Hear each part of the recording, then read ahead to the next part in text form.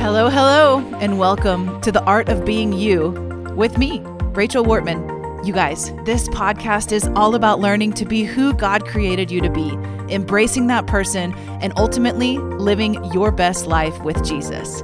We've got a lot of great content today, so let's get to it in The Art of Being You. Welcome to the podcast in 2020. I am so glad that you are here listening with me to this first episode of a brand new year, a brand new decade, and man, I'm excited. Hey, listen, before we go any further, I just want to say two quick things. Number one is thank you for listening, subscribing, rating, reviewing this podcast, because it helps it get into the feed when people are searching for podcasts that are similar to this. And here's the thing. When I started this about 9.5 months ago, I had no real idea what I was getting into. And wow, I have been blown away by the number of people who have jumped on board to listen and subscribe and be a part of this community. And so my personal goal for 2020 as it relates to the podcast is I want to double our listening size. And so I would love for you to help me do that. If that is something you're interested in doing, here's what you can do. You can just send a text to a couple of friends that maybe have not listened yet. Send them a link to your favorite episode, or just let them know, hey, you should be listening to this. We're all bettering ourselves on this journey of perfecting the art of being you, or whatever you want to say. But help me get the word out by just shooting this to a couple people that you know. And the next thing I want to say is just a huge thank you, just a big thank you for being a part of this, for all the feedback that I get online from you guys. When you love an episode, when it speaks something to you, it means a lot to me to know how it's impacting you. So just wanted to say that as we dive into today's topic, which is sort of ironically about goals. Today we're talking about, do you even need goals in your life? Do you want goals? Are goals good or bad for you? And everything in between. And, you know, it's a new year. It's a new year time where we're all maybe setting resolutions. And several years ago, I actually decided I was not going to set resolutions anymore. I was going to pick up a new hobby. So this was maybe around 2009. I decided every year in January, I'm going to pick a new hobby, and that's what I'm going to focus on. So one year it was painting. One year it was sewing. That was comical. One year it was cooking, also comical. Neither of those lasted very long in my life. But I love to pick something fresh to focus on, to build some skills in, because the challenge of New Year's resolutions is that it's basically the act of us looking into a mirror and saying, what do I not like about myself? And it seems like a good time to make a decision to be a different person. But the truth of the matter is, New Year's resolutions don't stick, primarily because they're created from the wrong vantage point. We are not really called as people to be introspective in the sense that we look and decide what we need to change in our life. Now, I'm not saying you can't do that. There's obviously lots of things in that we can do. But the sweet spot when it comes to goals and self-improvement and all of those type of thoughts is when we've connected with God and what He is doing in our lives. And that's the area that we apply our efforts to. So I'm a big fan of picking a word for your year. You may or may not be familiar with that, but in my community, we all pretty much do this. We seek the Lord from about November to December, asking God to give us a one word or a phrase that sort of overarches the entire coming year. And that becomes our focus. One year for me, the word was strength. And I found myself over the course of that year building physical strength, but also mental strength and spiritual strength. One year, the word was abundance, and I found the Lord doing all kinds of crazy things in abundance in my life. And so I love having a word like that. But the reason why that's a better approach to sort of resolutions than just deciding what I don't like about myself is because you're tapping into the grace of God that He is positioning over your life. So Jesus makes this interesting statement to His disciples. They're looking at His life and they're going, what is it about your prayers that make them actually work? When you pray, it's like things happen. What is that, Jesus? Tell us how to pray. And Jesus tells them, when you pray, do it like this. And then that's where we get the Lord's Prayer. Our Father in heaven, holy is your name, your kingdom come, your will be done on earth as it is in heaven. And there's some other great stuff in that prayer as well. But there's a key here that Jesus is pointing us to, and it's this. We can and are absolutely okay to pray the things that we want for our life. But when we understand what God is already doing for us and we choose to partner with His will, we choose to set our own will aside and go with God in that, we actually get to experience the grace of God in a more full measure that empowers us to move out of wherever we were. So for some people, that might be getting healthy and eating better foods and treating your body like the temple that it is. And for some people, you might think you want that, but that might not be where the grace of God is sitting for you. I hope that makes sense. When I sort of yielded to this process, I found myself growing leaps and bounds. There's a book that I love called Sacred Marriage by a guy named Gary Thompson. And there's another Sacred Marriage also by a guy named Gary. So just heads up about that, a little confusing. But in this particular book, a friend of mine gave it to me while I was dating my husband years ago. And there is an analogy in it. And they said, when you're single, it's like you go up to a mirror and you look at yourself in the mirror and you decide what needs to change. I don't really like this about myself. Well, this is probably not great, but who cares? I'm not going to change it. We get to be in the driver's seat of what needs to change in our life. And the author said, when you get married, your spouse becomes the mirror. They become the reflection and they become the one that's showing you what you need to change in your life. Now, what he means by that is it's the rub against and the friction against the personalities and the differences of your spouse that cause you to have to grow in areas that you may not have felt were that big of a deal.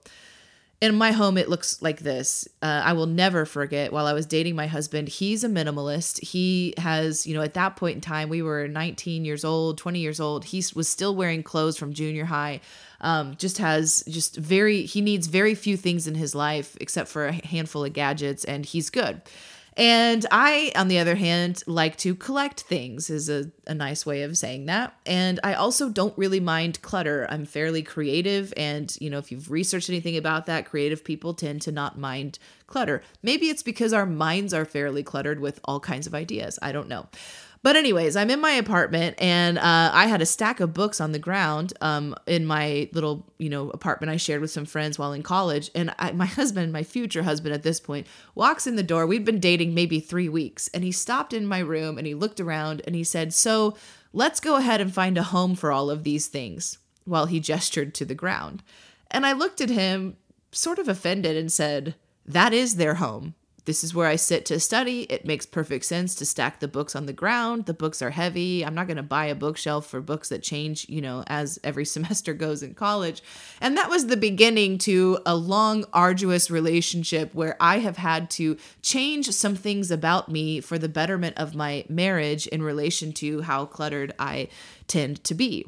When we built the house that we're living in now, his number one request was, "I love you so much, sweetie. I don't ever want to share a closet with you for the rest of our life."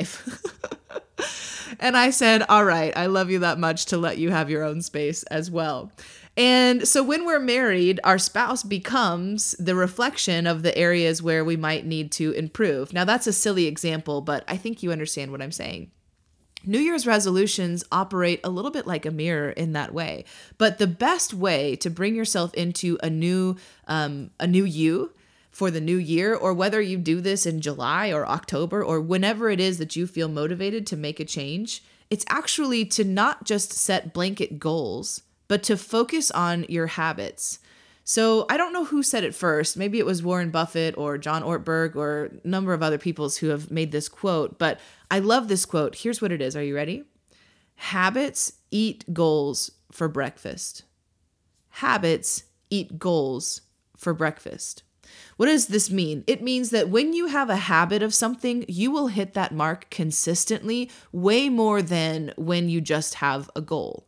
A goal is an idea. It's a hope. It's not concrete, structured. We have to create habits if we want to fulfill our goals. So here's my question to you. What are the goals that you want for yourself? And then the second question is, what habits do you need to build into your life so that you can achieve those goals? For example, if you want to make room to really study the Bible in your year, this is the year where you're saying, you know what, I really want to go deeper in the Word, then what habits do you need to build into your life? Maybe it looks like setting your alarm a little bit earlier. Maybe it looks like blocking off in your calendar an hour of lunch once a week where all you do is put your phone down and read the Word. It doesn't matter how you go about doing it. It matters that you build patterns and habits to support that. The thing about habits is that they take you farther than goals can. Why? Because they actually become a part of you. When you're focusing on building habits, you are becoming a person who does that. So James Clear, in his phenomenal book, Atomic Habits, says it like this. He was telling the story about someone who lost 100 pounds. And he said the guy lost the weight by solely asking himself this question every day. What would a healthy person eat? There wasn't a diet that he followed. There wasn't a really strict workout regimen that he followed. I know he did exercise at different points in his journey, but the main question that he built into himself, the habit that he developed was before he ate anything, he stopped and asked himself, what would a healthy person choose to eat in this moment? After I read this book, I tried that out, and it was phenomenal how many times I did not want to choose what a healthy person would eat in that moment. And it was very eye-opening to me. If we want to achieve our goals, we really need to focus on establishing habits in our life, and then we need to let those habits become us. There's actually a spiritual principle in this, and it comes from Luke chapter 6, verse 43. And actually, this story is in other accounts in the Gospels as well. But Jesus was teaching, and he begins to talk about trees bearing fruit. And he makes this statement that whatever is inside of the tree is the fruit it's going to bear. He talks about sowing into the ground, and those are the seeds that reap the harvest. So, for example, you are not going to get bad fruit off of a good fruit tree, is what he says. You're not going to get good fruit off of a bad tree. Why? Well, because what's inside of that tree, the health, the vibrancy, the nutrients, that's what's bearing fruit. And what he challenges us to do in this message is to focus on the fruit that we're putting into ourselves, to focus on the seeds we're sowing into our life, the internal workings of ourself. And when we focus on that, externally, we begin to bear good fruit. He also talks about it like this in a different passage about cleaning the inside of the cup. And he tells the Pharisees, you're so consumed with cleaning the outside of the cup. I would liken that in this analogy to setting New Year's resolutions that are high and lofty and really born out of our need to compare to each other. Like, wow, I want to be smaller because I don't like the way I look. And we just make this blanket New Year's resolution, or this year is the year I'm no longer going to cuss because I feel like that's wrong, or this is the year I stop smoking, or whatever the case may be. And so we focus on the outside. But what Jesus is telling us is when we focus on the inside, the outside naturally becomes clean.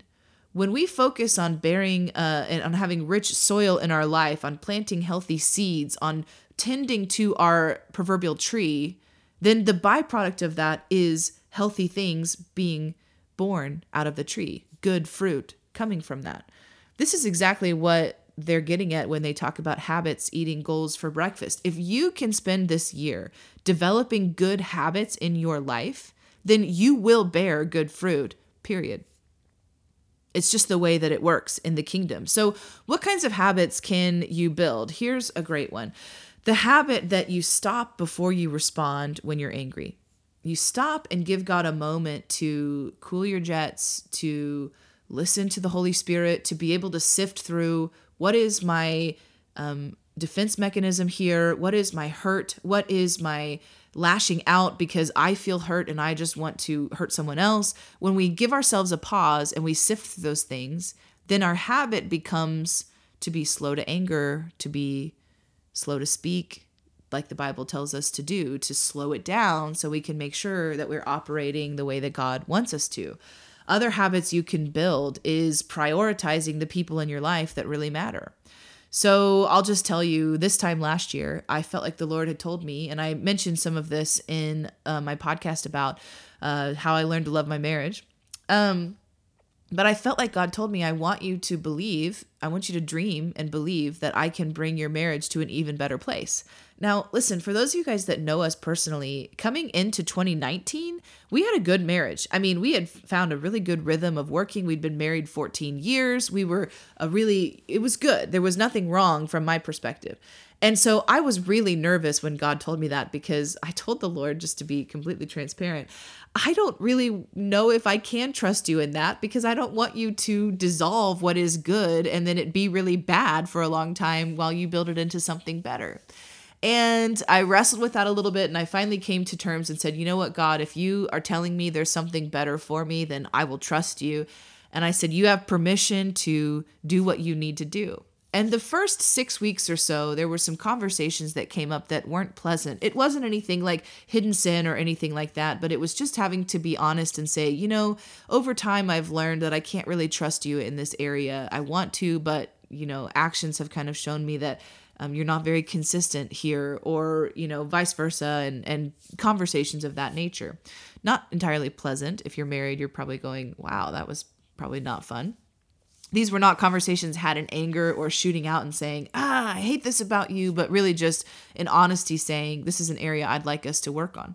And so we decided we're going to prioritize our relationship. We're going to build new habits in our marriage. And I am telling you, at this point, a year later, I cannot even believe what God has done in my marriage, in the way that we have come to a new level that I'm not sure I was ever convinced that we could get to, in terms of communication and the freedom that we feel in each other's presence, and just the walls that have come down. It's been incredible.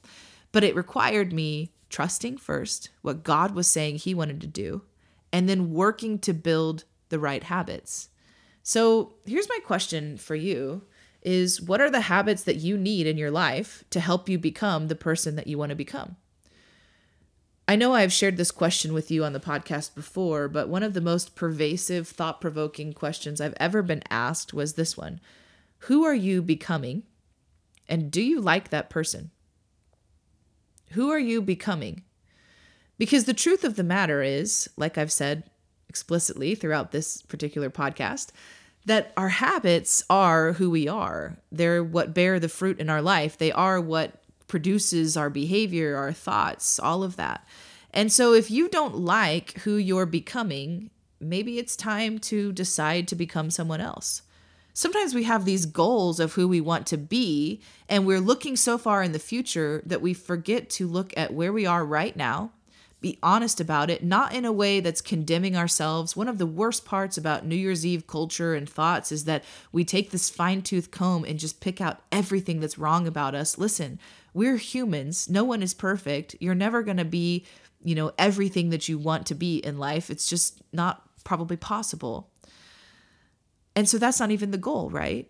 But we can ask ourselves, who are we becoming? Who am I becoming? What have I been doing in these different situations lately? Am I okay with that type of behavior? Am I okay with this type of thinking? And if I'm not, then the question becomes, what do I build into my life so that I can become someone else? Really not someone else, but a better version of you. I was sharing with my church actually yesterday, and we were talking about just sort of improvement, the idea of, improving yourself. And I mentioned to them that I am sort of addicted to self-improvement. And it's funny because I'm not interested at all in putting myself down. So for whatever it's worth, just know that in my saying that I love to be improving myself. And it's this, because when I have seen, and when you have seen what God has been able to do with you, how he's been able to grow you, to redeem certain parts of your life, it is like this passion where you just want more. You want to be able to say, God, what could you do with this area of my life if I gave it to you? Lord, look at what you've done in my relationship with food psychologically. So what could you do in my relationship with media if I gave that to you in the same way, or with music, or with the books I read, or the relationships I have, et cetera, et cetera. So again, habits eat goals for breakfast. What are the goals that you have? And then what are the habits you're establishing to support those goals? Because it's going to be a lot easier to achieve them when you're becoming the person who does achieve those type of goals. So that's all I've got for you today. I hope this is helpful for you. I really just kind of wanted to throw my hat in the ring of all the thoughts about New Year's resolutions. By the time you're listening to this, most of us have probably moved on from our initial grandiose ideas of everything we were going to become. And I just want to say to you, if you've already moved on from your goals, but there's something that God had put inside of you, don't dismiss it. Just start working to build those habits so that you can see God do something beyond what you could have ever asked for or imagined, because he's just that good. So I love you. I'm thinking about you. I hope you're having a fantastic day. And until next time, be blessed. So you've just listened to The Art of Being You with Rachel Wortman. I hope you enjoyed this episode of my podcast. And listen, it would mean the world to me if you would subscribe and rate or review this podcast on wherever you're listening from. Also, share it with a friend. Help me get the word out. Until next time, be blessed.